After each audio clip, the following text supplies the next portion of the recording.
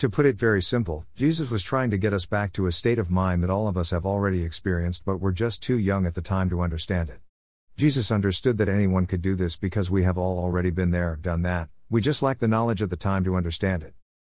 Jesus had nothing whatsoever to do with religion and he almost completely destroyed the church, true history of the church, while helping others to understand that if they wanted to be like he was, all they had to do was to lose some bad traits they had gotten from society and simply become who they once were.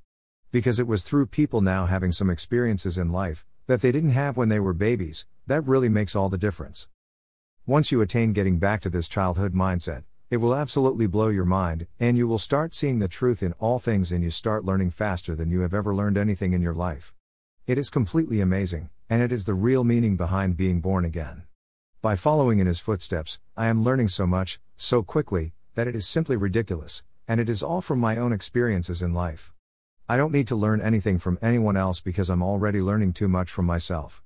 LOL. It's like my mind has been recording everything in my life and now I am getting access to it. And each of those experiences I just keep learning more and more from it as I understand life at deeper levels. It is too bad that almost 50 years of my life were caught up in the church's indoctrinations.